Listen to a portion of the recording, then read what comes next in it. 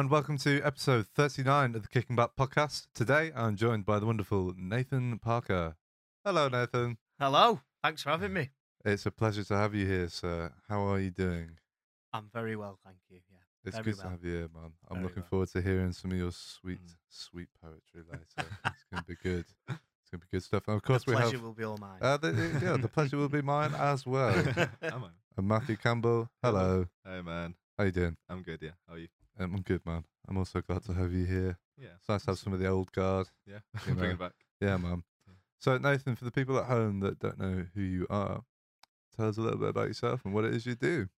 I am from Blackpool. I always like to get that in. Just get that Yeah. straight in Yeah, there. proud seasider. Yeah, from Blackpool. I'm a independent author and spoken artist. By night and by day, I'm a youth worker. And, Cool. The next adventure ahead for me is to combine those two things together.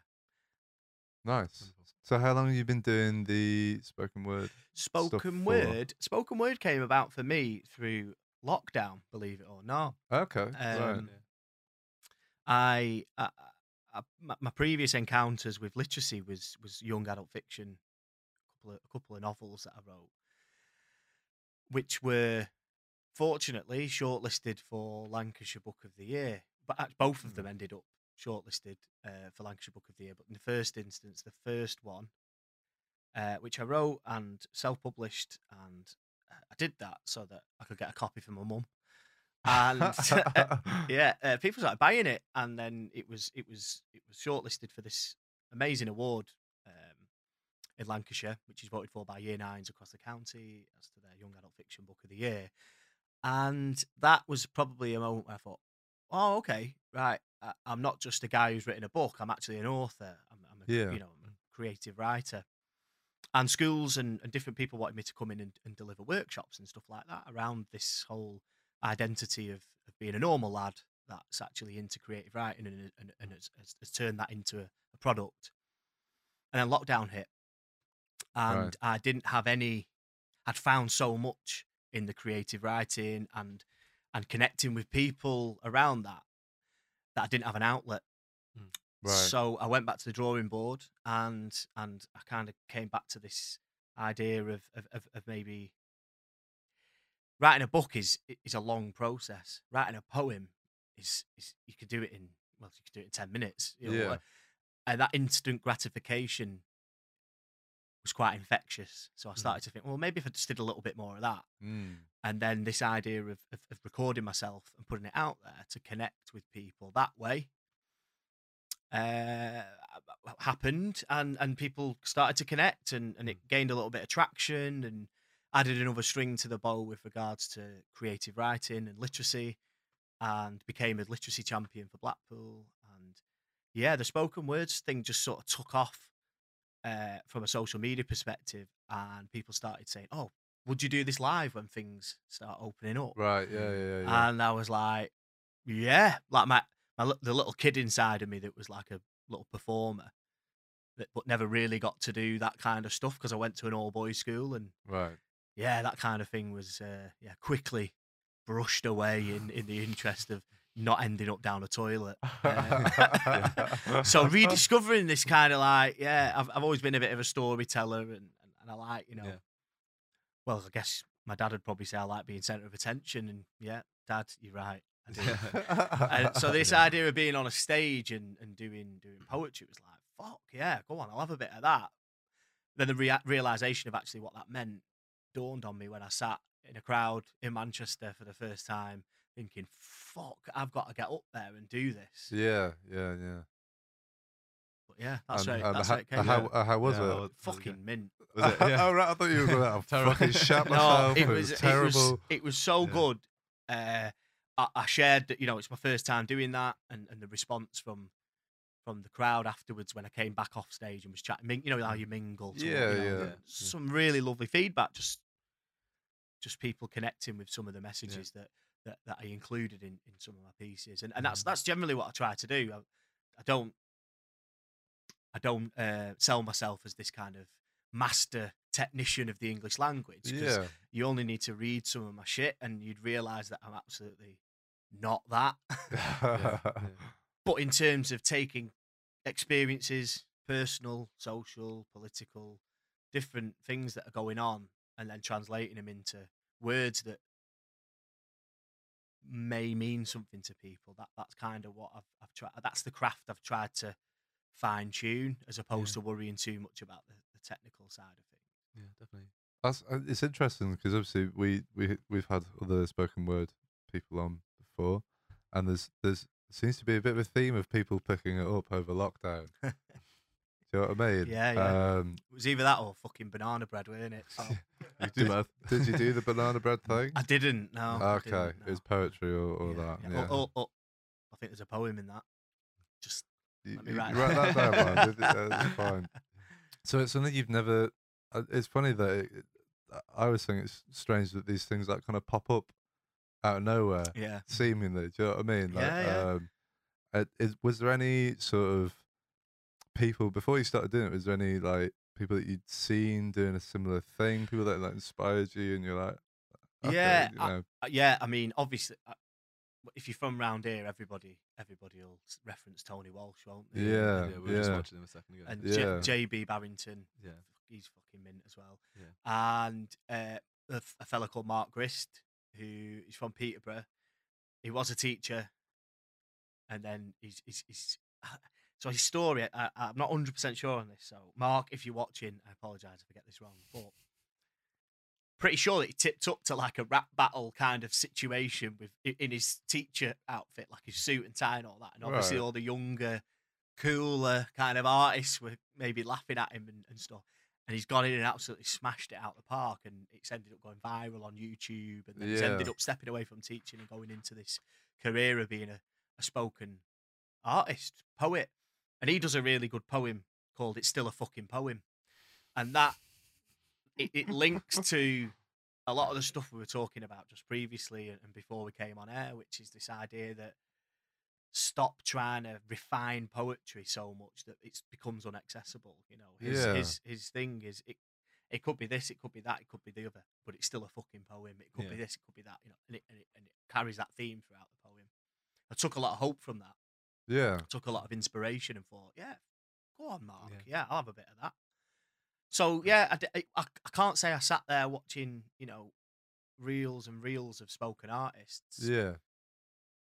But on the same token, when I did see what, obviously John Cooper Clarke and people like that, but it wasn't like I went to spoken word nights and know some of the incredible people that I know now. You know, I think before getting into this, I think there was always something missing. There's always something missing for me. I'm quite open about my struggles with mental health, and this idea of being congruent or incongruent, and you know, operating inside and outside your true self.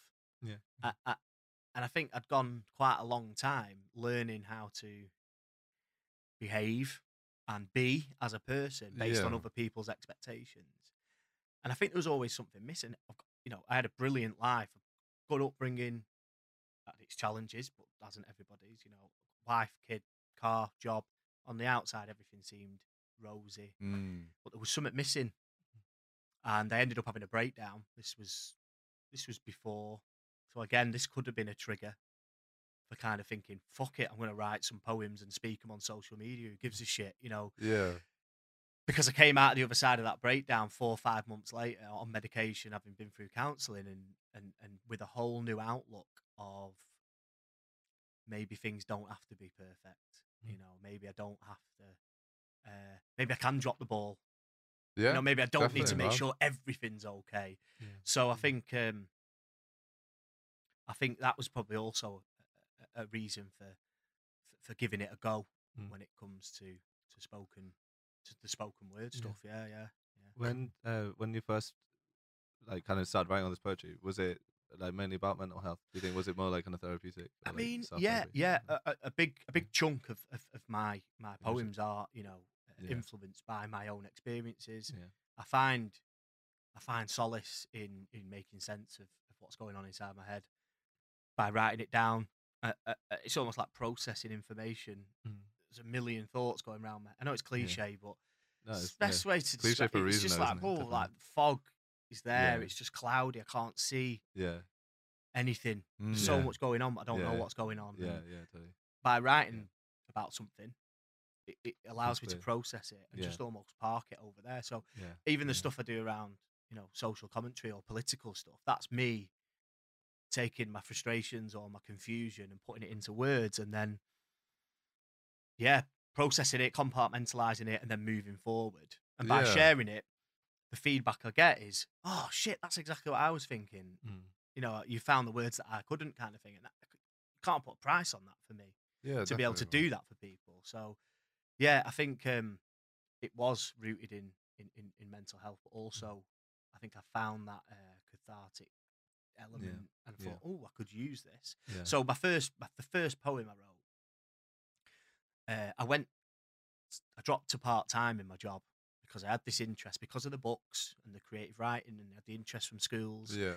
And I had like 8 schools lined up across the Northwest, and I thought, right, I've been in this job, it's made me ill. I'm going to drop to part-time because I still enjoy it, but I don't want to, I don't want my life to be ruled by it. And I'm going to go and do my own thing. And then lockdown hit. And then the schools were like, we're closing, mate. And I was like, oh my God. The first like gamble I've taken in my whole life, Yeah, is like, it's got tits fuck, up. I've got Yeah. mortgage to pay, I've got a child to feed. So I ended up going back in time and doing night shifts for kids homes. My mate's got a few kids homes. He said, I've got some shifts. It's the graveyard shift. You have to stay awake all night. I was like, I'll do whatever. I've Yeah. got bills to pay, mate. And I was sat there at 4 o'clock in the morning. And I just thought, I'm going to have a bash at writing some of these things. I was sort of sat there feeling sorry for myself, thinking, what the fuck am I doing? I've gone 10 years back in my career. I've taken a gamble. It's not paid off. You're stupid for even thinking that it could, all that sort of stuff. You had a good job. You had security. Why have you kind of turned away from that? So I started just writing on my phone, and I ended up producing a poem called Fatherhood. And it was a poem about being a dad. And I think that was my way of reminding myself why I'd taken the risk, but also why I was sat doing a night shift Yeah. in a kid's home because I'm a father and I've got a child to feed. I've got children now, but at the time it was just the one. And I wrote this poem called Father, and I was like, I'm really proud of that. And that's the first one that I shared on my social media. I didn't speak it, just shared it as text. And I think it was from a few comments and stuff that made me think, oh, go on then, I might write another one. And then slowly that grew into speaking. But it was things that mean something to me, just going back to your question, things that, and that's one of my biggest messages with anything to do with storytelling. It's trust your lived experiences. Don't. I think people think that there's no new ideas. Every story's been told, but it's not been told by us. So that's what makes it unique, that kind of thing. Yeah, I feel like I'm going into like Instagram inspirational quotes here. No, Let's do it, man. But you know what I mean? Like, Yeah, it's not. yeah. So trust your lived experience and write about it. Chances are someone else is going to go, I can relate to that. That's it, yeah. And like the word you kept using at the start was connection, and that's so important, isn't it? Like, it has to connect with people and resonate with people. So if you're talking about your honest experiences and you're being really authentic about it, like, it would be hard not to connect with other people because we're basically all like in the same place. Like, you want to feel like you're alone with a lot of things, but it's just not true, is it? Like, No, definitely. So when especially if you had like the kind of bravery to talk about mental health and just be really honest, like, these are my experiences. Usually, you end up pulling other people through hard times as well through that. So yeah, it's such an inspirational thing. There's so I got a family that reached out to. So one of the other things that I do, I'm like an ambassador for a mental health charity in Blackpool. It's called Elliot's Place, and it's a community. Well, it will be a community still in its kind of forming stage at the minute, but it'll be a community of men, young men that support other young men. Nothing to do with a service, no assessments, no forms, no waiting lists, just lads supporting other lads through conversation, through activity. And unfortunately, Elliot is a young man from Blackpool who lost his battle with mental health last year.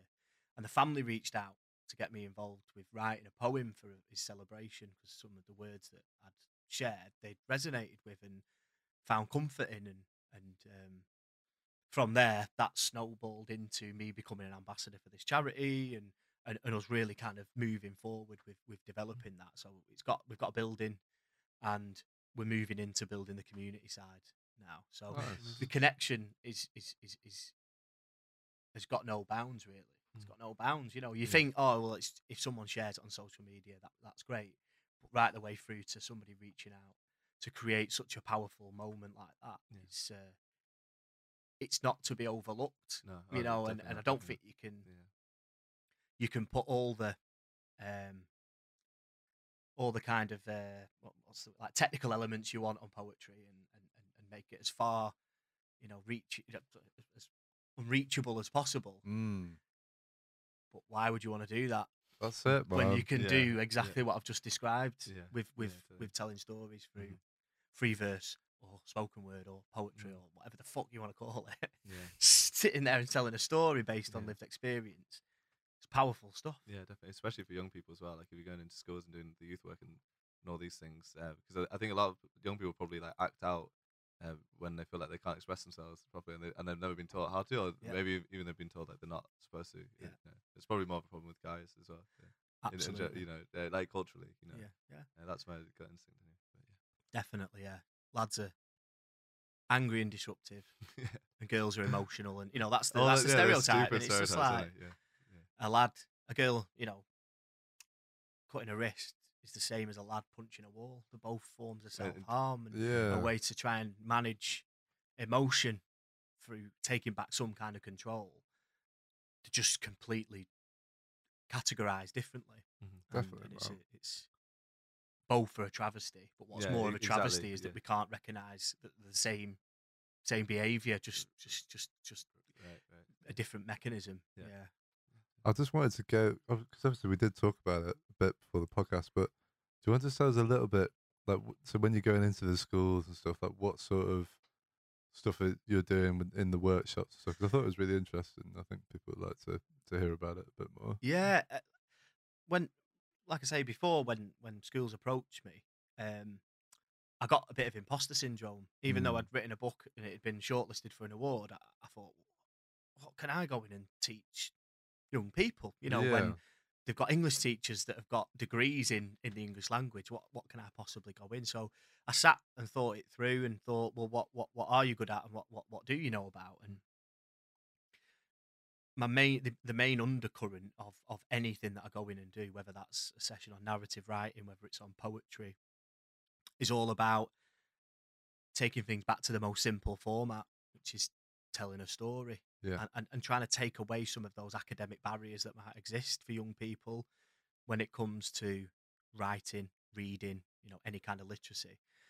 If you look at poetry and, you know, way back when it's in its original form, it was a spoken art form. It was, you know, people telling tales of war and battle and different, you know, stories from other worlds and all that kind of stuff. And they put rhythm and rhyme in it so that they could remember it. Yeah. You know, and yeah. that to me is a bit more like what I'm talking about.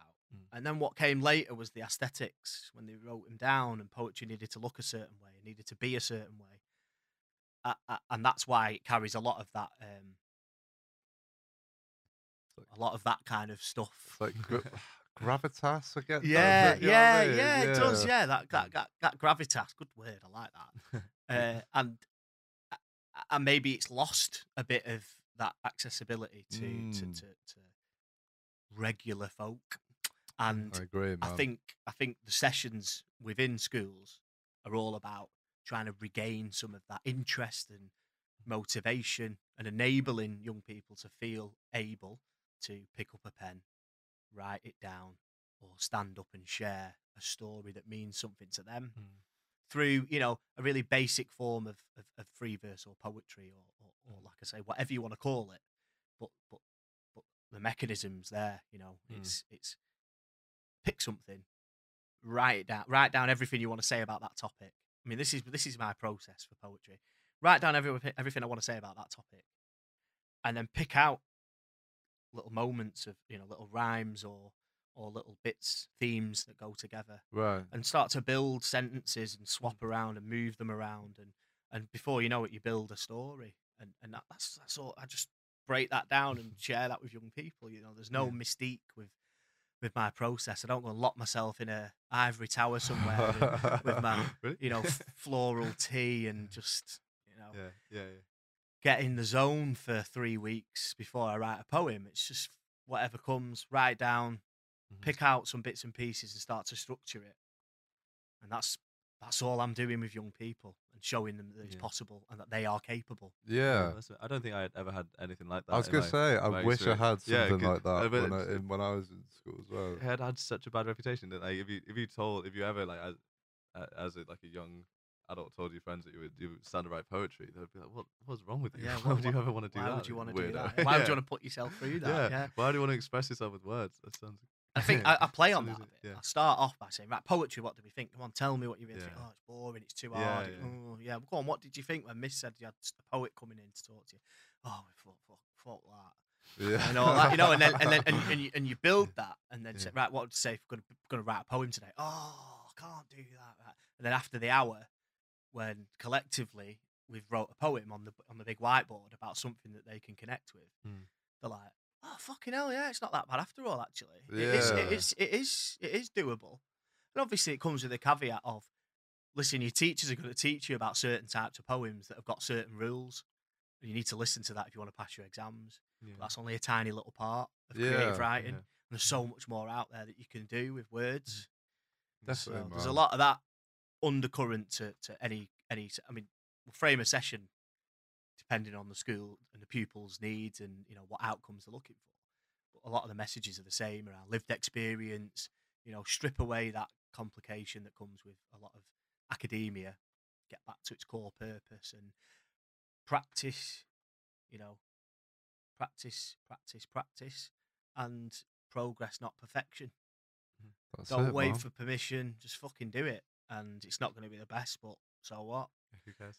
Kick on. Try again next Yeah. time. I wish I'd had someone like you sooner, definitely. Because I think but you started writing poetry recently, haven't you? I've been writing lyrics for a while now, which is kind of, I guess, crossing the border kind of thing. And it's always that thing of it's not perfect enough, or it's not like I'm not saying the thing I want to say in the best way possible, so therefore it's useless. Like, what's the point? Kind of. Whereas, just progress. It gets better the more you do it and everything like that. I tell myself this. I'm stood there in front of 30 young people saying all this. Yeah, you need to do this, and then I'll be there on my phone going, "It's just not right. It's not good enough. It needs to be better." Yeah. So I'm telling myself this most of the time. But it's interesting you say about lyrics, because I've just collaborated on a song recently with a band from Blackpool. Who they'd released a song called Rat Race to Spotify, and then I supported them at a hometown gig in July. All right. And then they approached me and said, "We want you to rewrite our song. We'll keep the choruses in. You do what you want with the verses." And it's just so got to work on writing, and it came like that. It just came, and I must have wanted to say whatever it was that was in there. Because it just came like that, boom, boom, boom. And then by the next week, we'd had it recorded and gone out on Spotify. And we did a charity gig at the Winter Gardens in Blackpool. Oh, yeah. And they asked me to go on. I was comparing and doing a bit of poetry and stuff in between acts. And we went on and performed it. And it was fucking well good. And I was like, wow, I've always loved music. Yeah. And just thought that, but it's so out of my reach to be able to create music because I don't know how to write music, I don't know how to play music. But by just being allowed to be involved in it that little bit, I was like, that's mint. Yeah. It is me, thank God for that mental breakdown. Yeah, bro. You know what I mean? It's just like the year of saying yes. I'm just like saying yes to stuff. Yeah. Like even coming here, driving over, didn't know you guys before today. Yeah. That seems really silly, but to a lot of people, that's like, what? You don't know them and you're going to go over and have a chat on a podcast that's going to go out live on, and it's just like, just going to do it. I'm just going to do it. Just, what's the worst that can happen? That's exactly it. And why would it stop you trying? Even though what's going to happen? That's not an excuse to not try, is it? Absolutely. It's that thing of like, just not listen to that fucking idiot in your head that I always describe as the 5-year-old petulant child in your head that tells you can't do things and like that shit and it's not good enough. It's just like like I sort of my dawning realization over lockdown as well. A bit of like a sort of a breakdown, and then just realize that that voice isn't like me. Do you know what I mean? It's not my. I'm not in control of it Yeah. at all. Like none of us are. But like I always thought that was me. Yeah. Do you know what I mean? Yeah, And then yeah. as soon as you like step back, you just like watch yourself, you know, like it just goes like about something, and you're like, Yes. do you know what I mean? I know, You, I you do. just catch Yeah. it, and then Yeah, like, yeah, and yeah. the thing is, it's so enticing Yeah. because it sounds like, well, for me anyway, in my head, it sounds like me. Yeah. Do you know what I mean? So you do catch yourself just daydreaming about something, or like, do you know what I mean? Something negative or something. Yeah, for me, it's always like work. It's always like, oh, you need to do that. Oh, you've not done that. Yeah, And me too. you just take a step back and you're like, oh fuck, man, it's Yeah. happened again. Yeah. And it's just so funny. Like I felt like I spent so much of my life like being dictated to by this thing. Yeah. Do you know what I mean? I Yeah. feel like we've all got the same thing, and the more people I talk to about it, you know, they look at it from different approaches. Like, you know, whether it's like a spiritual thing, or Yeah. like you said, like you do it, expressing it through your writing and stuff. It's like it's all pointing to the same thing. You know, we all just have this stupid monkey brain Yeah. Yeah. that just oh, Yeah. Yeah. constantly, It's, man. it's the whole kind of sensing threat, isn't it? Yeah. So anything that's could be perceived as a threat. So us failing at something, or getting something wrong, Yeah. or being ridiculed, or whatever. That's our brain, isn't it? Saying, "Oh, we don't want to do that." Or, Yeah, "Oh, you need to yeah. do that. Yeah. Well, make sure you do that." Or, Yeah. and that, I think, by what you've just described there, which is catching yourself. I never caught myself Yeah. for 10 years, probably over 10 years. But it was close to 15 years. Never caught myself. Mm. Just went down with it. And it wasn't until I sat in counselling and she said, right, you need to, when you catch yourself thinking like that, I was like, what do you mean when you catch yourself? Like when you realise that you're thinking like that, you need to stop and say, right, you're thinking like that. Yeah. Look at the facts of the situation. Yeah. Don't catastrophize and stuff. And I was Yeah. like, Yeah. oh, I could actually stop my thoughts from going. You know, Yeah. and I know that sounds really ridiculous, but It's not- it that doesn't- was it a doesn't real sound at all breakthrough ridiculous, moment for yeah. me. That was Yeah. like, and I'd be washing up and I'd be like, you're doing it, you know, actually out loud, you know, Yeah. you're doing it. Come Yeah. on, look at the facts of the situation and just play out the facts, and then be like, you just kind of come to that realization that you're being that voice inside isn't right on this occasion. Yeah. Yeah. definitely. And you know, when you are listening to this thing, you're missing life Yeah, as it goes by. Do you know what I mean? And I always think this, like when I'm on like the tram or something, I'm just like, I get myself into like a good, you know, clear headspace. And I just look out the window and like there's like a nice sunset or something. And like, this is beautiful, man. And then I look around and people are like on the phones, or I'm like, you're missing it. yeah. It's happening right now, and it's like, I think, you know, this whole thing of like being on your phone, social media really doesn't help. Help. No, not No. at all. It feeds that Yeah. monster, man. Does. It's, Yeah, it's horrible. Because you're craving attention, like Yeah. It's But the studies isn't there to suggest it's similar withdrawal symptoms to coke. yeah, You know, which yeah, apparently is rings really true. Yeah. Yeah, that like anxiety of something happening that's not, and that thirst for, you know, More. validation Yeah. and reassurance Yeah, and stuff yeah. is it's there, isn't it? Yeah, It's so man. close, and you only Yeah. need to lose your phone for 5 minutes, and you oh yeah, oh fuck, where's my phone? Shit, Yeah. I need to check. What do you need to check? Yeah. You don't need to check anything. Yeah. but exactly, Yeah. man. You're convinced that you Mm. do. yeah. So the education thing, because social media is amazing as well on the flip side, but you just want everyone from a really young age, especially because like most kids probably from like 12 have an iPhone now, right? And they're already like probably think- wanted to get into Instagram, whatever. That's probably top end of it. Do you You know, reckon? Yeah, I reckon it's younger Yeah, than it's that. mad, Yeah, isn't okay. it, I was man? trying to be conservative, but Yeah. but you want everyone to just like buy into it as a tool. And maybe obviously, if you watch like Social Dilemma and stuff, they're far from perfect. They can be really, really toxic. So there's a lot of work to be done with social media. But as a concept, if you have everyone going into the mindset of they're already good enough, why do you need validation? Like the Yeah. validation thing always comes down to you'd need someone to be worse than you so you can be better than them. Yeah. So why are you putting other people down? Like, No. how do you know they're worse than you? I know. All these like really funny questions come out, don't they? So if you get past that, then it's purely just like an expressive tool, and you Yeah. can just share things. I love like putting things on Instagram now and just doing it like for no purpose. And if you enjoy it, then I've made your night slightly better. Yeah, or yeah, whatever, you know. yeah. And I say that, but I'll still have the thing of like, oh shit, Yeah. maybe it's not good. Like, that comes creeping in, and it's like, Yeah. wait, why would that again? Why would it stop you from trying? So yeah, you don't. The validation thing is ridiculous because you don't even have to be better than anyone else, and you would never even know whether there is no leaderboard. I know. You know that someone's sat on top of. And It's all yeah. inside your own. It's that It's all- voice. yeah, It's it's that that voice voice. coming out. And going, who's that? Yeah. You know, when you have a relationship with yourself, you say there's me and there's myself, and if you say I love myself or I hate myself, it's like who the hell's this self, and Yeah. who's the one who's going around loving it, and, Yeah, or like, yeah, yeah. you know, so you can be talking to yourself and you're saying you're the worst. It's like who? Yeah. Like, if that's me they're saying it.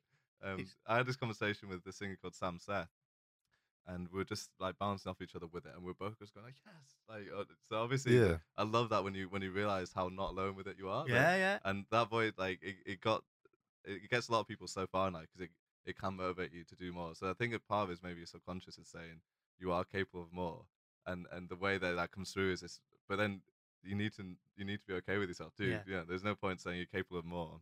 So therefore, you're never gonna land. There's always gonna be something. Yeah, Do you guys have that, like, if you've achieved something and like say it was like a recital or something like that? You're working at it for months, and you thought that was going to be a moment when you've landed, Yeah. So I'll achieve this, and then I'll And feel, that's it, and then that lasts for like a day, 2 seconds. 2 seconds maybe. If There's a you're void, lucky. isn't there? There's a void after yeah, it. yeah, exactly. I yeah, did it's funny you say that. I did a poem called Searching for the Clearing, which is Mm. all about you just always just searching for that. If I can Yeah. get through this, Yeah. if I get through this moment, I'm white knuckling it for now. But if Right, I can yeah. get through this, then I'll be Yeah. all right. That's Yeah. what that poem's yeah, about. yeah, But so I could definitely relate to that. yeah. It's And the interesting. self-talk thing is so important. Mhm. You know, I think we have this thing, don't we, being British, of like low self-esteem tennis. It's like, Mm. you know, you were, oh yeah, oh my new poem's shit. You know, 15 love, and then you say, oh, you think your poem's bad? You want to Yeah. hear my new song, 15 all. Oh, Yeah. I tried practicing mine last night, and my Yeah. voice was wobbling, Yeah, 30, yeah, 15. yeah, You know, exactly, I can't even remember my chords, and it's just this whole race to the bottom to see Yeah. who's the worst. yeah, And that's Yeah. just weird. I yeah, mean, the opposite end is Americans. They have no Yeah. problem with that. yeah. But I guess it's just somewhere in the middle would be quite Yeah. nice. you Yeah. know, Yeah, that's when- it. I'm fine. man. I'm fine as it. I'll try my hardest, and Yeah. I'll give back to people as much as I can, and make the world a better place. And I'm also just fine. Like, Yeah. I'm having a good time. Sounds so simple, doesn't it? Yeah, it's simple when you say it. Yeah. And then you try and By do the it, way, you're I like, do not have this down at all. This is just I what I'm know. going for. I know, man. Yeah. Right, Nathan. We're going to chat some more shit in a bit. But first, we're going to hear some of your sweet, sweet poetry. So, Let's do you do it. want to make yourself get over there, bro? Yeah. Get yourself ready. Sweet. And then we'll hear some of those delightful poems we've been talking about. But yeah, if you are enjoying what you see, then please subscribe to us on YouTube. We're going to be having different episodes every week. We've got spoken word artists, we've got musicians coming on, we've got painters, we've got all sorts of things. We are also doing a mental health, like 4 episodes special this month. We're going to be recording this month and then putting them out later on. We're going to be speaking to psychologists, mindfulness teachers, all sorts of things, just all based around this sort of stuff. If you find it helpful, then, tune in on YouTube. There's episodes will be coming out. You can listen to them on a podcast. It's going to be great, man. It's going to be great. Matt, Lovely. I'm excited. yeah, it's I'm going to be excited. good, I man. was just thinking, it's just so funny thinking when we met, like, however many years ago, like 7 years ago, 8 years, something like that. Might be 8 Like, now, we you would know? not have talked about anything like this. No, Definitely no. not like in a kind of unapologetic way, like, and definitely not being totally honest, which is very exciting, isn't it? 'Cause then you think, I don't know, if it wasn't for lockdown, maybe it would have taken longer as well. Like, 'cause Yeah, it's kind of definitely. like the more life challenges you, probably the more you can be brought out of it as well. I definitely feel like there's an element of like you have to go a certain amount. You have to go through enough bullshit Yeah. to be like, this is where the bullshit line is, and then Yeah, you go exactly. past that. Yeah, Do you know what I mean? Yeah, yeah, totally. So I feel like there is That's an element of like needing to get, you know what I mean? Yeah. Like get Yeah, to yeah, that much, yeah. and then. But I know what you mean. I Yeah. think lockdown, even though it was shit, it's done a lot of favors for a lot of Yeah, people. yeah. Definitely, man. I How think you so. feeling, Nathan? You feeling ready?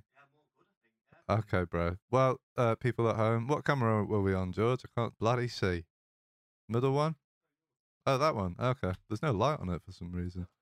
Nathan's going to be performing some of his poetry in a second. We're just going to have a short little break, and then you'll hear some of this lovely stuff. So we'll see you in a second for some poetry.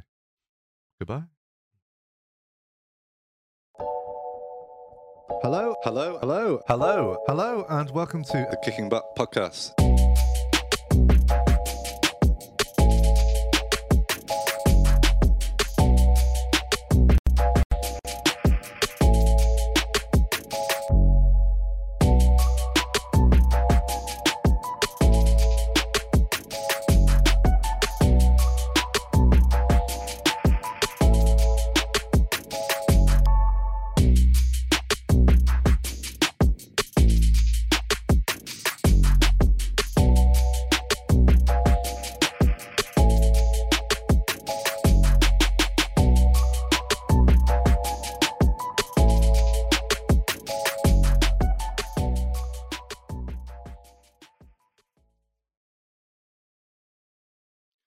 Okay, so this one's called Man Up.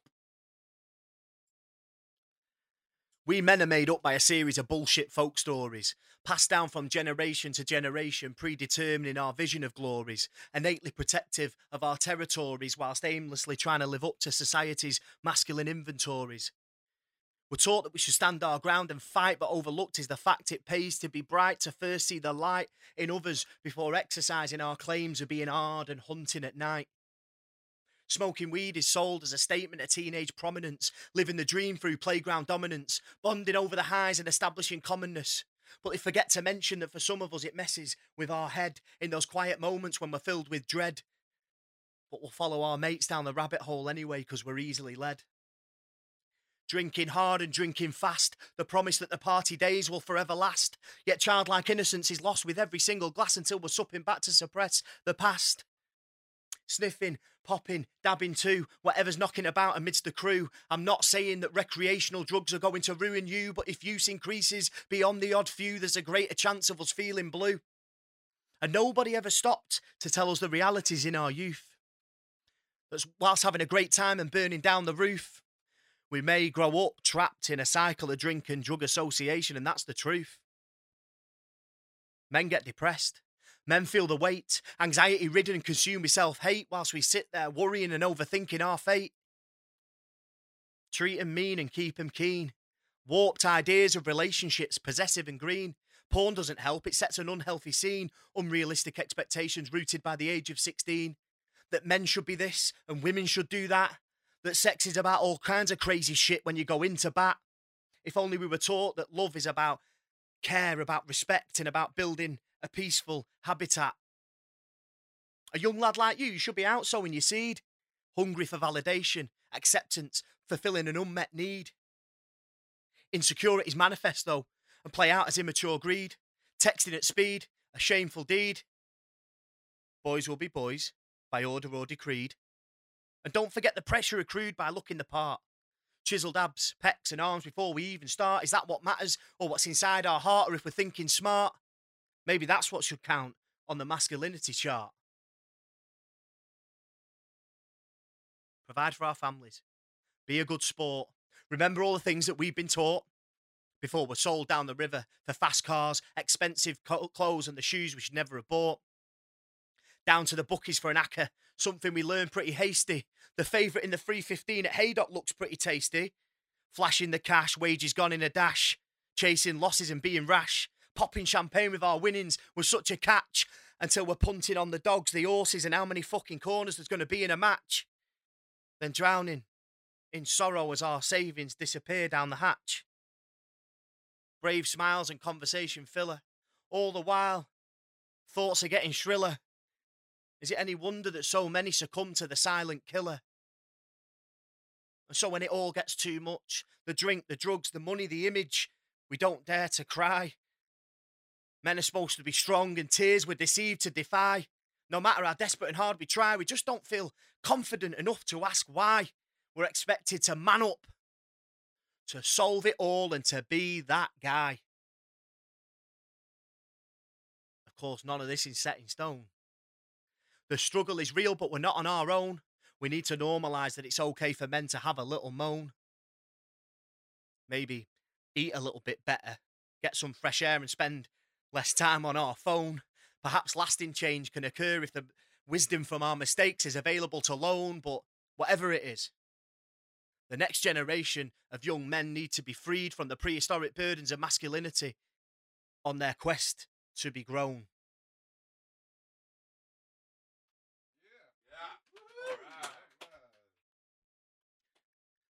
Nice one.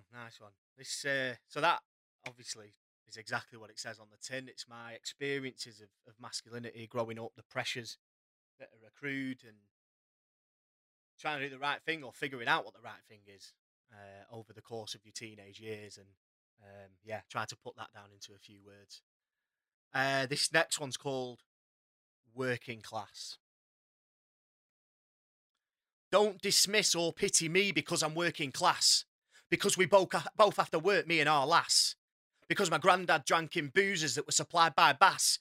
You know, we just get things done without fuss or sass. If it was up to me, I'd smash straight through that ceiling of glass. Our nation, nay, the world, built by people of our stature, yet our collective efforts and achievements seem reluctantly captured. Instead, the upper echelons of our so-called civilised society would rather fracture our commonalities, our resolve, our love and our rapture. Graffiti art, the rag and bone cart, on our sleeves we wear our heart with 100% effort given to everything, no matter our part. Terraced houses made of Accrington brick, key workers galore making our country tick. Tough times and struggles just trying to make things click, whilst the cabinet release another loaded statement made by the next pompous prick. I take objection to any surprise that we might be intelligent, because what, we went to schools that let's just say aren't the most elegant, or because in the more simple things we find a cause to become celebrant. Maybe it's just because our lives and our wisdom to the elite just ain't that fucking relevant. The promenade stalls, the overalls, the rise and falls of our emotional walls. We might have moved on from meat and two veg, or our car might have the latest reg, but we're bound by an age-old working class pledge to take care of our own, especially those close to the edge. Lower paid jobs having to work twice as hard, from positions of power we're exclusively barred, dancing with the devil of debt and his credit card. Before some of us are even born, our fate is sealed, our brush is tarred. The high street, worn feet, the stories from the people we meet, and the imprint of an old man's arse on his favourite seat. As kids, we'd be equals and play in the park, till the lights came on and the cobbled streets turned dark. Before the innocence of childhood and having a lark was replaced by being told where, when and at who we should bark. Workers' rights and union action. Our comparative wages are only a fraction. So escaping to the weekend is a recurring reaction, because making memories in those carefree moments just provides us with so much more traction. Tired frowns, hand-me-downs, the immersion's on, get into your dressing gowns. Beans on toast, not likely to boast. A ritual Sunday roast. Working class people, the people I love the most.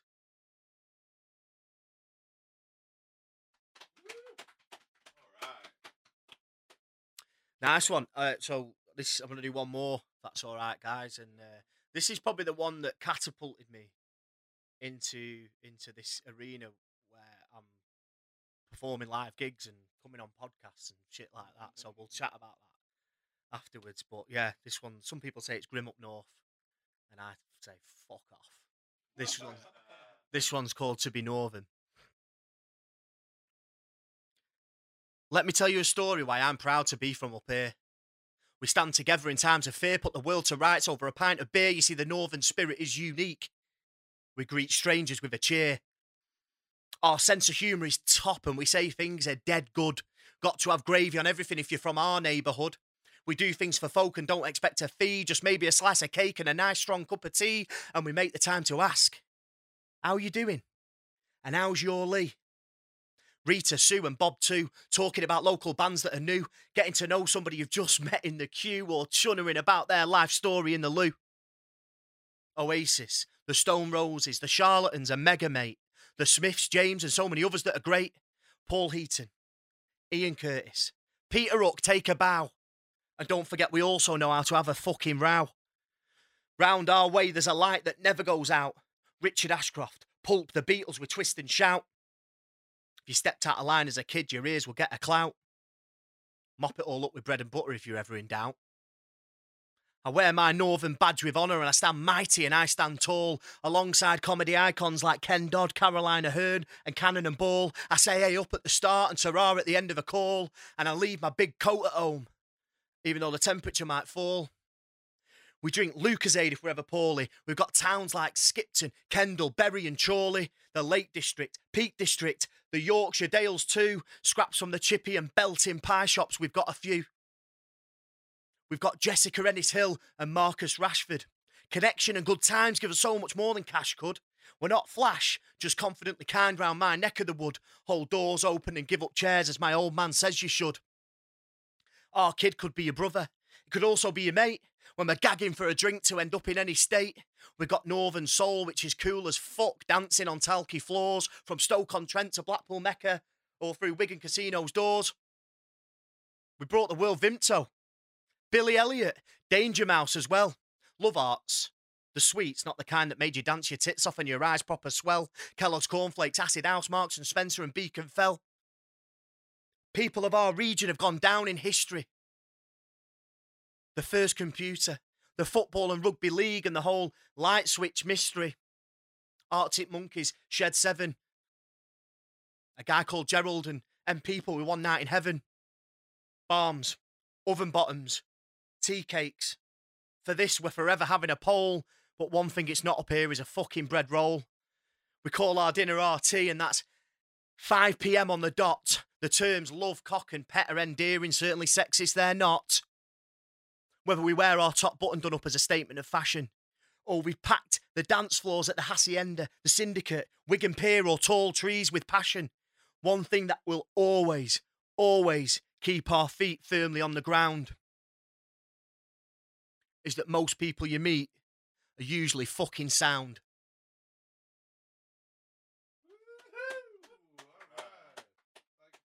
Thank you. Yeah, get me on Instagram at Parker Words. I've got a Facebook page, which is Parker Book. Twitter, but I don't really use Twitter actually, so you're probably best swerving that one. Nice one. Enjoying what you see so far? Make sure you head over to our YouTube channel, youtube.com/recrooms, and hit that subscribe and bell button. We're putting out new live sessions of podcasts every week for you to discover new artists.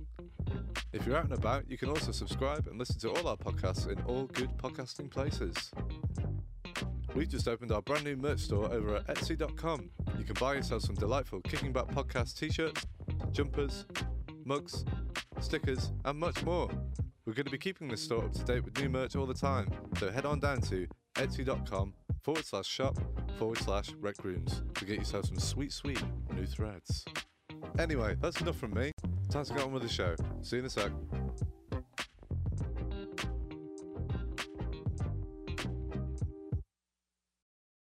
I really, really enjoyed that. Thanks. That definitely, thanks for having me. that resonated. Yeah, that was it. It's just fucking awesome, man. Yeah. It's like I've never heard. It's the same when we had Johnny Lindsay on. I think he's the first guy that I'd heard kind of do this stuff. I was like, this is fucking awesome, man. Because like, you know, I'm from Manchester. You know, was born in Bury, and like, you know, I've always kind of had I've never really connected with that part of my identity, and then like just listening to you guys, and we had who do we have? We had John. Do you know John Ellis? Oh yeah, from the yard, through work at the yard. Yeah, we had him on the other week, and he was telling me loads of these different artists, like this Manchester artists. I went and like researched them all. Oldham Tinkers was one. That's that blue album up there. all right, yeah. I listened to it. I was like, this is fucking awesome. Just like proper northern, like bunch of like 3 8-year-old like northern blokes just talking about like Manchester Hills and all this shit. I was like, this is fucking great, man. And you're part of that pack, bro. It's like Yeah, oh, it's nice. the northern pride. The Northern Allegiance was there. I like it, man. I really, really dig it. So I think we get put down a lot. Definitely, man. Obviously, with the powers that be and the narrative that exists. Yeah. With northern people, and how we're to blame for lots of things. Yeah. When actually, fucking mint. Yeah. And unless arguably we do more, and that's something to be proud of. That's part of what galvanised me to write that To Be Northern poem. And Proper Manchester, the page, the social media page, Proper Manchester, they shared To Be Northern, and it got like nearly 1 million views on their Facebook page. Yeah, and that's what lifted me out of Blackpool, really, and recorded myself in my living room with no pants on. Turned into people actually wanted to hear what I had to say, and I've made some unbelievable mates and connections along the way. Had opportunities that I never would have had the keys for those doors opening. And that simple act of them sharing that poem, lifted, like I say, out of Blackpool to become a Northwest spoken artist, and not just a lad from Blackpool who. I did a few poems about a club called the Syndicate in Blackpool, and that got loads of traction locally. But anyone outside of Blackpool would have just been like, "Yeah, don't really know what you're on about, mate." Yeah. But that To Be Northern one lifted me out of that sort of realm and opened me up to other people, and that has completely transformed my life, really. I didn't want to like overstate it, but it's transformed my life because I'm performing in Manchester or in different places now, which I just never would have been open to. Yeah, and you fucking own it, man. Do you know what I mean? Like relatively, like it seems like, well, you say you're fairly new to it, but like it doesn't come across, man. It's just like you've definitely, it's that thing of like being genuine. Do you know what I mean? It definitely is completely 100% genuine. I think that's what's so attractive about it. And it's just like, it's great, man. Yeah, following on from that, like, did you find that kind of performance style like came naturally to you, like from your first show? Because I feel like with Johnny as well when he was on, and I've not seen a lot of that style poetry before. Like we keep calling it like northern poetry. Is it like a genre? Like, would you say within its own right, or has no one really labelled it yet? There's quite a lot of hashtags of northern poets, northern poetry. Yeah, exactly, so yeah. I guess you call that.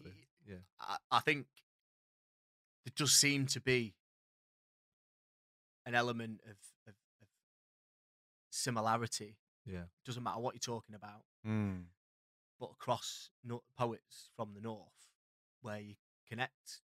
Oh yeah, you're similar to him, even though you talk about two different things. Yeah, definitely. You might have two different delivery styles. I don't know if it's the accent. I don't know if it's the raw nature of it, or like authenticity. It's also like the kind of melody, like which obviously goes hand in hand with the accent, but there is definitely like a northern melody to the poetry. Extending the end of the sentences. There's all those little things. That's my Blackpool accent. Really lends itself to that. It's just, but the end of the sentences seems to kind of be quite similar as well.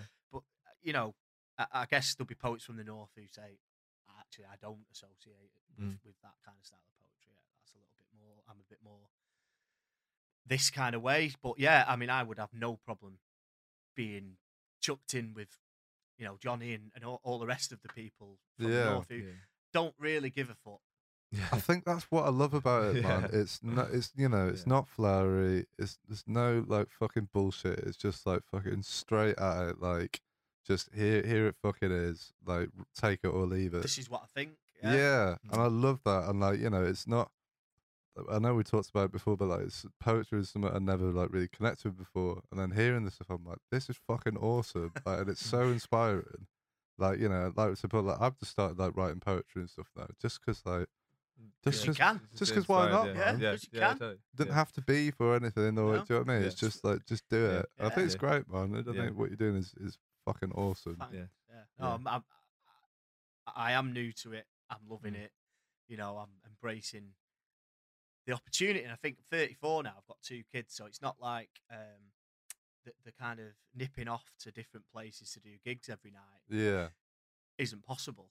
So when I do get the chance to fly over to Manchester and do a live performance, I was with the Saying, which is a night Saying. I was going to bring them up. Skittles Yeah. and Dan and Gianna who pulled that together.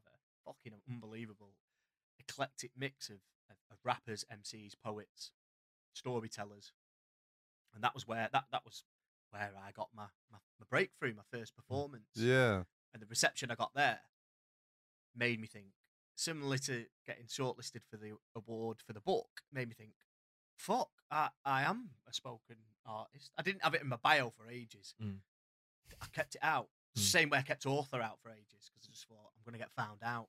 I'm not really that. Yeah. And then by getting the reception that I got, and Yeah. I thought, oh no, actually, yeah, you are this thing. And so I appreciate every opportunity that, because I know what the alternative is. Yeah. Of being, like I say, I've loved my job. Loved my job, and but that Monday to Friday, salary based, doing the work that's instructed by somebody else, that's based on certain key performance indicators or outcomes or whatever. It's great, but there's no creative license there. So being able to exercise that and then being able to do it with people, with other creatives. Never saw myself as a creative in my 20s. Now I can't get enough of being a creative and chatting to other creatives and let's make something, let's do something, let's collaborate on something. It's fucking mint. Yeah, it's great, man. I always wonder this as well, because obviously I surround myself with creative people. Now I'm like, surely everyone must have a little bit of a need. Do you know what I mean? To want to do something, even if they, like I said, they don't necessarily know that they want to do it, but surely because it is so therapeutic and it is so rewarding and all that. It's and I always just wonder, the people that aren't being given the opportunity, or aren't being told that, oh, you can't do that because you don't have this skill set or whatever. I'm just they're missing out on a huge part of being a human being. Massively, yeah. I think for me there was a lot of letting go that needed to happen. Yeah. To embrace and commit to the moment and let go of these inhibitions that I had about not making yourself look a dick. Or suggesting something that's stupid or not good enough or not creative enough or not edgy enough or all these kind of things. Just there was a lot of letting go that I needed to do and just kind of committing to the moment and just thinking, fuck it. And it's like performing like that. I'm becoming more and more confident and comfortable at just going bang, right, commit to the moment, instead of being like, oh, there's cameras there, or oh, there's some people that I don't know, or I better just style it out. But by styling it out, you look more awkward. So really committing to the moment and letting go of kind of preconceived ideas of what I am. Yeah. As a 34-year-old lad from Blackpool, because they're just ideas, aren't they? That's it. How do you know they're the right ideas anyway? No, there's a load of stigma that comes with being from Blackpool. Blackpool gets beaten over the head so much. Oh, we should have done my Blackpool poem. Next time. If you Go for it, hit us with a bit of Blackpool. I'll do it next time. All right. I do really want to get the Saying lot on.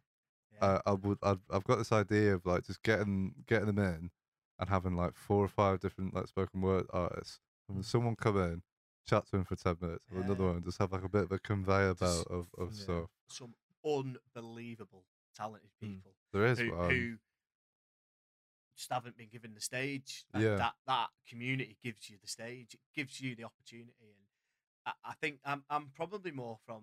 I was more sports than creatives. So growing up, football and sports was always my thing. And I always just assumed that every sector would be competing to be the best. Yeah. Like it is in sport. Yeah. But what I found with this creative, and it might be just, I feel unlucky. It might be really ruthless, and I imagine it is ruthless in some corners, but everyone wants you to do well. Yeah. Everyone wants you to do well, and it's not a competition to see who's the best, because everyone's different, and that's what's beautiful about it. So I felt that really strongly at Saying that they were willing me to do well, and I Mm. felt it. It like lifted me Yeah. up on the stage, I love and that. thought, yeah, this is what it's all about. Yeah, definitely. Skittles is your man. I know. I'm trying to. It's hard to nail him down. Yeah. But we will get him on, Yeah. man. We will.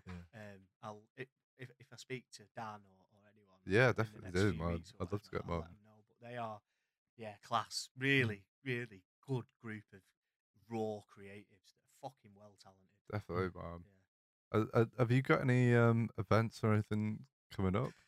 Yeah. So on Thursday, Oh, I'm going to leave the air quotes down here and say I've got my first headline Nice. gig.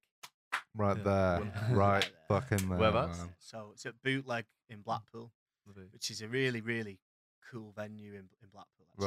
Right, We've got so many great things, but it's just got such shit press everywhere you go. it does, man. And just little quirky indie venues like Bootleg have had such good acts on, Yeah, up and coming music acts or different artists and stuff. So I went to school with the lad who owns Bootleg. oh So nice.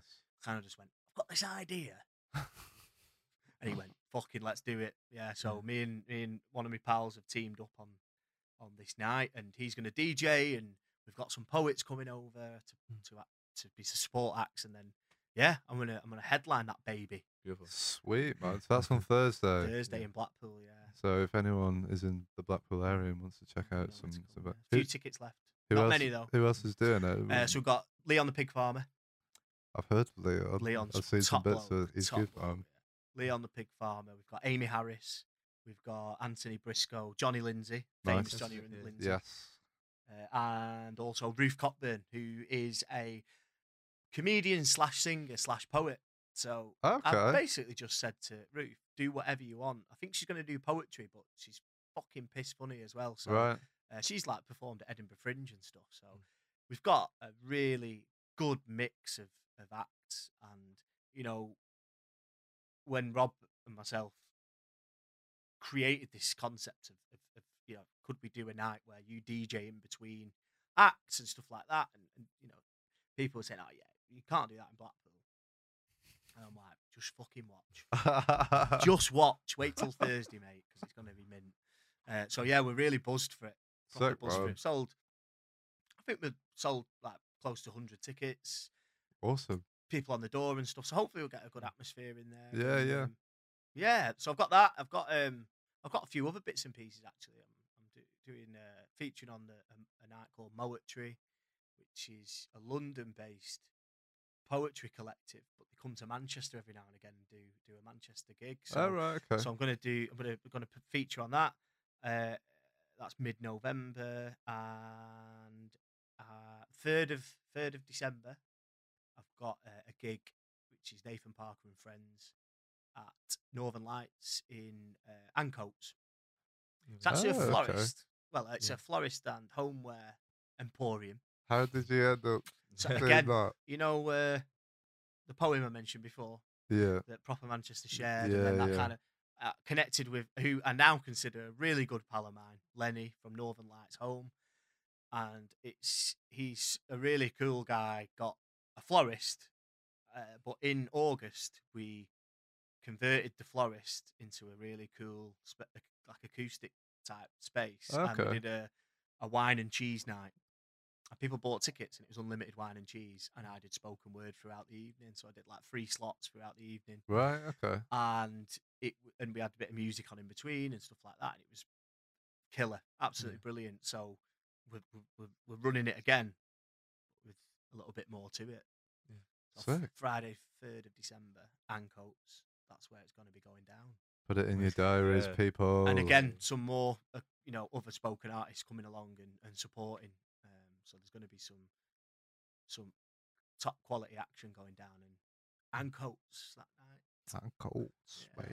mate.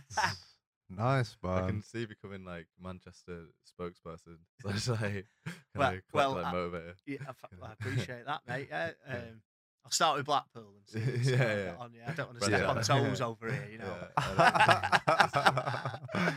Yeah, But yeah, and then I've got a couple of gigs in December, supporting a band called the Parker Monkeys. They're a cover band, but they're fucking mint. They do like an indie disco live. Absolutely mint. All your tunes that you want from a night out. You know, Right. Okay. Arctic Monkeys, Oasis, Stone Roses, all fucking brilliant. And then, so I'm supporting them in Preston and in Blackpool, doing a Friday, Saturday. So a little West Lancashire tour. Yeah. Nice, man. Next stop Glasgow.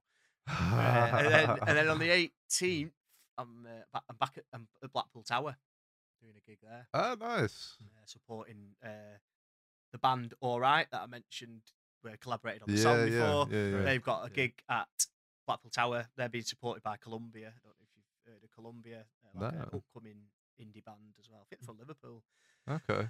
And a couple of other bands, and I'm going to go on and do a bit there as well. So quite a busy couple of months. Yeah, man, you're a Yeah, busy boy. yeah. Busy boy. Yeah. I was going to ask you about the books that you wrote. Oh yeah, The Granville. Granville series. Yeah. Right.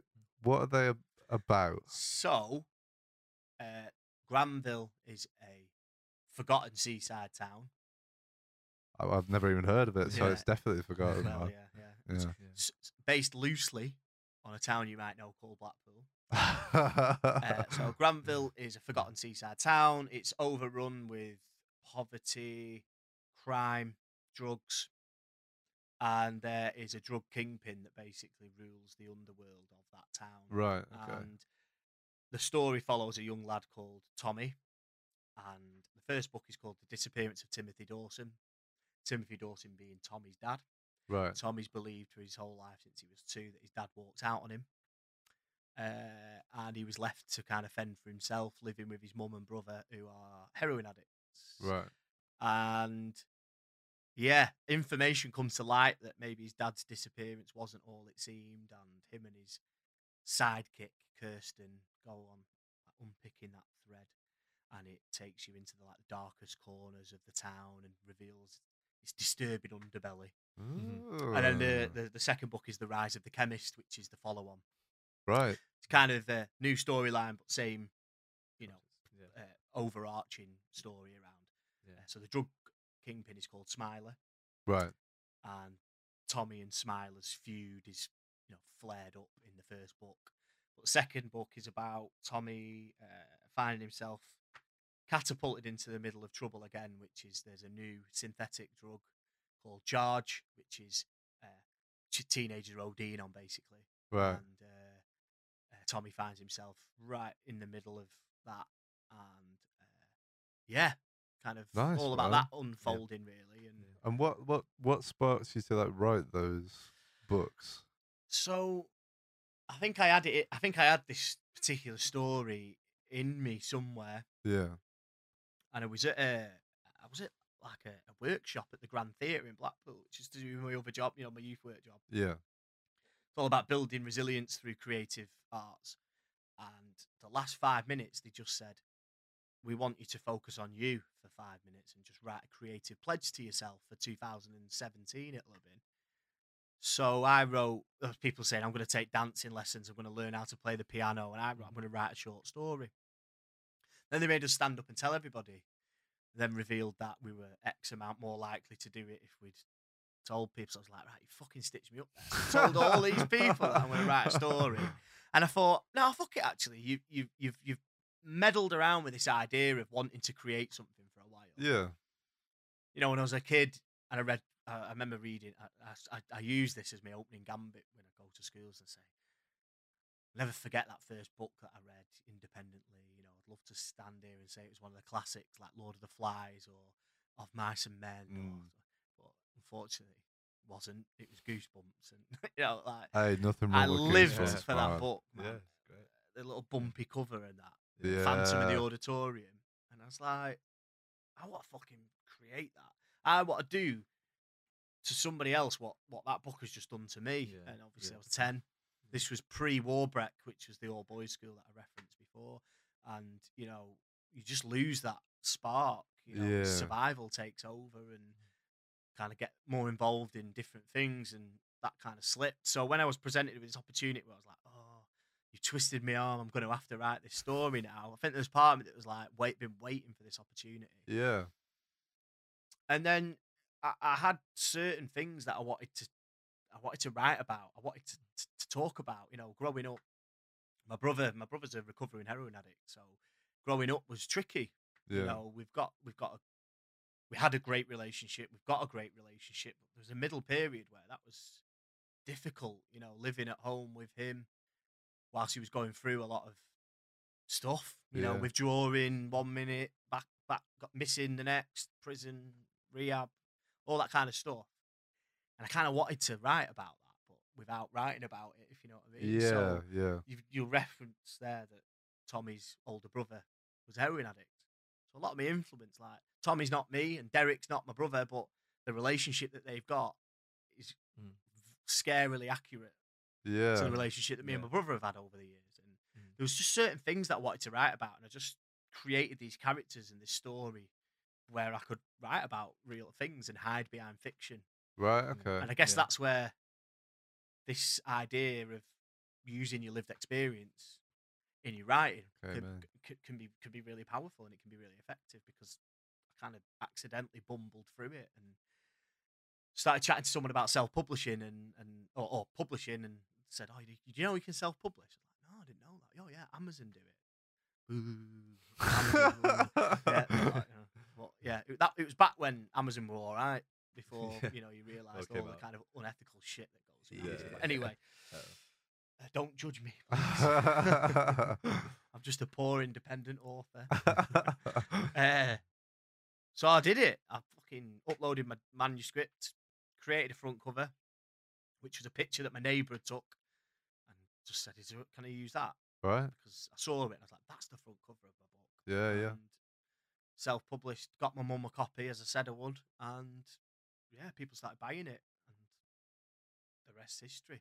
Are you gonna? Is there any more in the Granville series? It's do you think? 3/4 of the third one. Oh, you've Oh, you've started writing it then. I started Yeah. it a while ago, Yeah. Okay. Yeah. but since baby number 2 came along, Of course. that's what I was saying before about that instant gratification of poetry. I'm Yeah. getting what I need from that in terms of therapeutic processes, connection with other people. Yeah.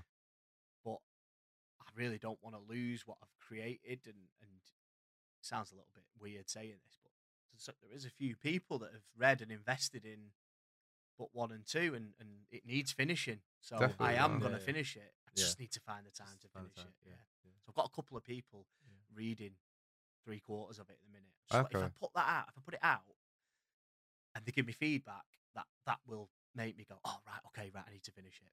Yeah. Definitely, He man. says, You don't want the whole Game of Thrones thing though, when someone starts no, making a yeah. series of it and you're like "No, catching yeah. up. It was just what a shit ending. Yeah, that was wasn't it? terrible, Yeah. wasn't it? So Yeah, I've been watching Gogglebox recently, like some older ones, and it like got to the series of that, and it Yeah. was like just like coming back to like an old nightmare or something. I was just like, oh, disappointing. just All like that time. All that time. Years. wasted, I man. know. I read an article about classic series, and people saying that the scale of just how shit Game of Thrones ending was can be Unsurpassable. found in the fact that nobody talks about Game of Thrones. It's as true, being man. A greatest ever series, Yeah, Yeah. because it was fucking brilliant up Yeah. until that last bit, Yeah. and that's just written everything off. yeah. Yeah. I remember when it happened, and then people were like, right, well, if we like petition, maybe they could refilm it and then Yeah. sort it out. I was like, it's So- done, man. I know, It's dead. let it Yeah. go. Let it go. But that's man. how much people invested in it. Yeah, yeah. I spent a lot of time on that. Yeah. Read the books, Is Have he you read still? the books? Oh yeah, yeah, Jeez, I tried. I read half the first one, yeah. and they were great. But They're pretty dense though. well thick. Yeah, yeah, yeah. Well thick. Well thick. Yeah. Is he dead yet? I'm not sure. I wouldn't be That surprised. guy. If, No, do you know he's what I mean? still George going. George R. R. George Martin. R. R. Martin. Yeah. Still going. I'm not Somewhat. sure. What a weird way to sort of mask your inner perverse nature to write about kind of Yeah, all the weird shit that he wrote about. Yeah. because you got to be drawing from Yeah. something. But then everyone know what I likes it mean? as well, which also kind of says something, doesn't it? Yeah, Everyone no, yeah. super loves all that. Yeah, it's like Yeah. yeah, there's loads of weird sex things in there. I know, but the storyline's great. Yeah, Okay, I'll just bypass that. Yeah. Yeah. we'll get It is past that. juicy. Yeah. It's good, man. I was going to ask you, like, so obviously you were talking about your poetry writing process and stuff. is it like a similar thing when you're writing the book, like, or like how do you sort of go from like the concept of the book into like actually starting to slog away Yeah, at I it? think it's a little bit more thorough. But Yeah, no, that's not. It's a little bit more drawn out. right. Uh, yeah, it takes a little bit more to plan out. Like empty in my head and then piece it together for a poem is like, don't know. It's like you can see it all in the one shot. Whereas with a book, it's like Yeah, you can't see it all because you have to turn your head to look Mm. at the start and then the end. So I kind of just develop checkpoints and right. then build Okay. detail around those checkpoints. Try and make sure that I'm creating tension. And like with the chat, I try and follow the same pattern within each chapter, which is create a bit of tension and then finish with a little something. Yeah. Right. Okay. Give the reader some kind of progress. So each chapter is a step in the story, and you build towards whatever that might be, and at the end there's almost like and this is the bit of story development There's a for little this nugget. chapter. Yeah, yeah, And so yeah. you move on. It's like you're almost nudging it along. So I try and build checkpoints. So Yeah. it's not the most technical method, Wow, but that's man. kind of what I Yeah. do. Yeah, definitely. And yeah, I think I struggle because there's people out there saying, right, in order to be a writer, you need to write every day, and you need to just not you just get through your first draft and get it done. And I was Yeah, saying before, weren't I, about progress, not perfection, and all that. yeah, yeah. But fucking writing a book, right? I can't get past a paragraph unless it reads okay. Okay. So I'll kind of go back a couple of paragraphs and read through and be like, oh no, it's something not quite right there, and I'll spend a little bit of time. So it is a little bit stop-start for me. I Yeah. can't say that I get if I get 2 hours, I'll just bash out a few chapters. I might battle through one chapter, Mm. but then I guess the editing process is slightly easier. But Yeah. yeah, so it is a little bit tricky for me because for some reason I have this overwhelming desire to fix what I've written before I can move on. That makes Yeah. sense, though, man. Yeah. It's like you're finding like a river, like you find the flow, Mm. getting rid of the blockages, and That's well, like, it. where's Yeah. it going to next? Mm. That definitely makes sense. And if that process works for you, man, fucking go for it, man. Yeah, Fuck but what it's anyone worked else so says. far. And like I say, the second book got shortlisted for Lancashire Book Day. So I was the first ever self-published author to make the shortlist. Right? There's Okay. a long list, as with everything, there's a long list of 70, 80 books, and then young people read them and vote, and there's a matrix, and then the top 10 get announced as a shortlist, and then they announce the winner. So I was the first ever self-published author to get on the shortlist, and then I've submitted they approached me and said, do you want to submit your sequel? I was like, oh, it's a sequel, though. And it's like, we've had sequels before. I was like, fuck it, what's there to lose? Yeah. Submitted that, and that got shortlisted as well, which is pretty fucking Yeah, it's crazy, good, really. There's man. no publisher, no marketing team, no editor, no anything. It's Yeah. just me. Yeah. So I'm pretty proud of that. Yeah, I mean, definitely, man. Philip Pullman won the first ever Lancashire Book of the Year in Okay. 1987. So it's not like a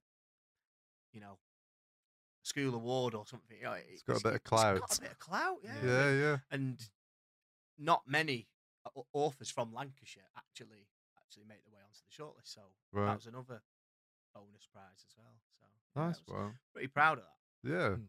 I'm gonna read these books, man. Yeah, I'm Nice very one, interested. mate. I'm a Nice one. scathing Yeah. review Yeah. afterwards. Oh, no, I have had a couple of 1-stars. Most great. But I think when you've got the mind I seem to have, you remember the 1-star. Yeah, but then everything gets that. Yeah. That would just be your And rivals. she- Like, Well, fake she profiles. described it as painful to get through. Ooh. When you say she, Yeah, because it was. Who was it? I can't remember her name. you can't. now. Oh, you should call her out. Was she called Karen? I remember. I can't remember her name, but I remember her address. If that's helpful. And I just thought it was right in the middle of all the bullshit, that was going on with COVID and the pandemic Yeah, and businesses yeah. going bust and people losing their lives. And Mm. I just thought, God, I thought I'm really sorry that with everything else going on in the world, that my book has created so much pain in your life. Yeah. But I'm starting to recognise that it's the reader's privilege to write and say what they want about the book. They bought it, read it, and they can say whatever they want. It's that's their experience, and that's just something as an author you're going to have to kind of carry. And there's so many more positive ones to focus on, or not even. It's not even the positive ones really. It's the useful ones. It's the ones that offer critique that's helpful, that can help you improve or whatever. Yeah. So for someone to just say it was painful can't really do much with that other than say sorry about that. You know. Hope you're all right. Hope you and your cats are all right. Yeah, exactly. Sometimes I've shown people with like something where I was like, I'm convinced it's one of the best things ever, and they've just like not got it. They just been like, this kind of sucks. And then so you think like, all right, well, what hope does anyone have then? Yeah, so there's no point taking anything like that. No, Seriously, no. that to some Part people of will the be course, incredible. isn't Yeah, I think it's a lot of people have their own things going on, and writing a review is maybe a one way of making somebody feel a little bit better or whatever. Good for them. Cool. Yeah, man. I definitely think I've started doing it more now. It's like if I think something is good or like I'm moved by something, it's like I make sure that I say something to that person. Yeah. Or, do you know what I mean? try and always do that, definitely. Because you always think that, but it's like whenever it lands on you and someone says it, it's such like a lift, It is. and it's like it's so important to like, because everyone experiences self doubt about their own creative endeavors. Everyone does. So I think it's just so important to just be like, you're fucking nailing this right now. It's my 20 pence. Exactly, it's man. fucking good. Yeah, exactly, It man. means so much when you get it from someone else. I always try and be really like open about that. Sort Yeah. of thing. Definitely. Yeah. Yeah, I had that early on. Like a friend of mine messaged me, just said, "Oh, I was going through your Instagram earlier, and I didn't realize you post all this stuff and it's beautiful and whatever." And it was only because I saw that message. I was like filled with self doubt at that point. I was like, I'm just gonna freaking kill it. Like, you know what I mean? Yeah. I'm not doing anything good. And I was like, oh, maybe it's not that. So yeah, it's important. We all need it, man. Yeah, We all need it. Yeah. Right, Nathan. I think we'll wrap this bad boy up. Excellent. It's been an absolute pleasure. Thank you. Yeah, I've really enjoyed chatting to you. Yeah, thanks for the opportunity. It's been great, man. Ace. So tell the people at home one more time where they can find your stuff online. Best place is probably Instagram at Parker Words. Probably most active on Instagram. Do have a Facebook page as well, which is Parker Book. Or I've got a LinkedIn, Nathan Parker. If anyone's that way inclined, looking at workshops or anything school, college, community based, hit me up. But yeah, Instagram probably the best place. Yeah, most active on there. Fair. Ashamedly, my screen time is through the roof. Mostly Instagram, so yeah, I'm kind of like, well, it's working it, justifying it to myself. Yeah, we'll do that, man. Yeah. But yeah, Instagram. Hit him up, man. Hit him up, people. Definitely. He's doing some wonderful things. He's got some great events coming up as well. Where are we, George? Keep flicking between these two things. We're there. So yeah, so go and check out Nathan's stuff. He's an absolute bloody genius. I do have one more question for you, sir. If you could sum this podcast up in 3 words, what would it be? Don't think about it too much. Just 3 words.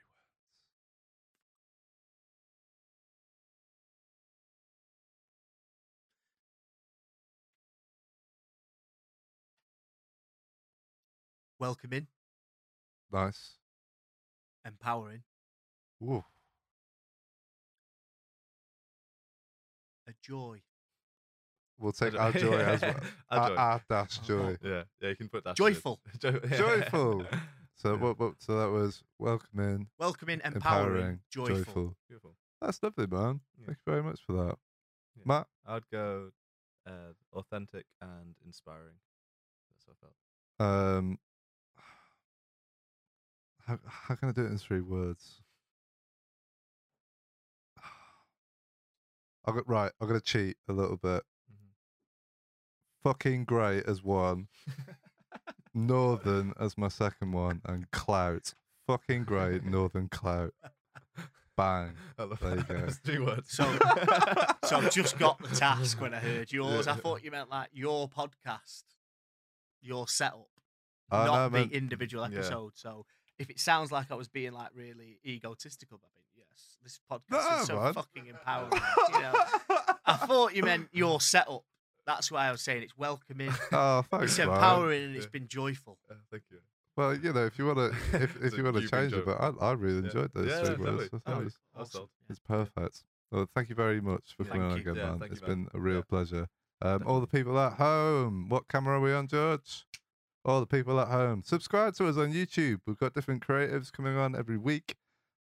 This month we're doing a 4-episode mental health special. We're going to be speaking to psychologists, mindfulness teachers, all sorts of people. So keep your eyes open for that. This podcast episode is going to be up in the podcast sphere, wherever the hell that is, pretty much straight away. So I hope if you're listening to this in the future that you've had a lovely day, evening, wherever you are. And we'll be back again next week with the wonderful Guy Connor, who's a very close friend of mine and a very wise man. So enjoy your day wherever you are. And thank you once again for having Nathan on the show. And thank you again, Matt. Thank you. And thank you, George, at the back. You did good, man. You did good. Okay, we'll see you all next week. Goodbye. Bye. Thank you for listening. Be sure to subscribe to the podcast to catch up on new episodes every week. Also, check us out on our Facebook and Instagram at Rec Rooms, where you can find out about our other exciting music series. We also have this and all our other episodes of the podcast up on our Rec Rooms YouTube channel for your viewing pleasure. See you next time.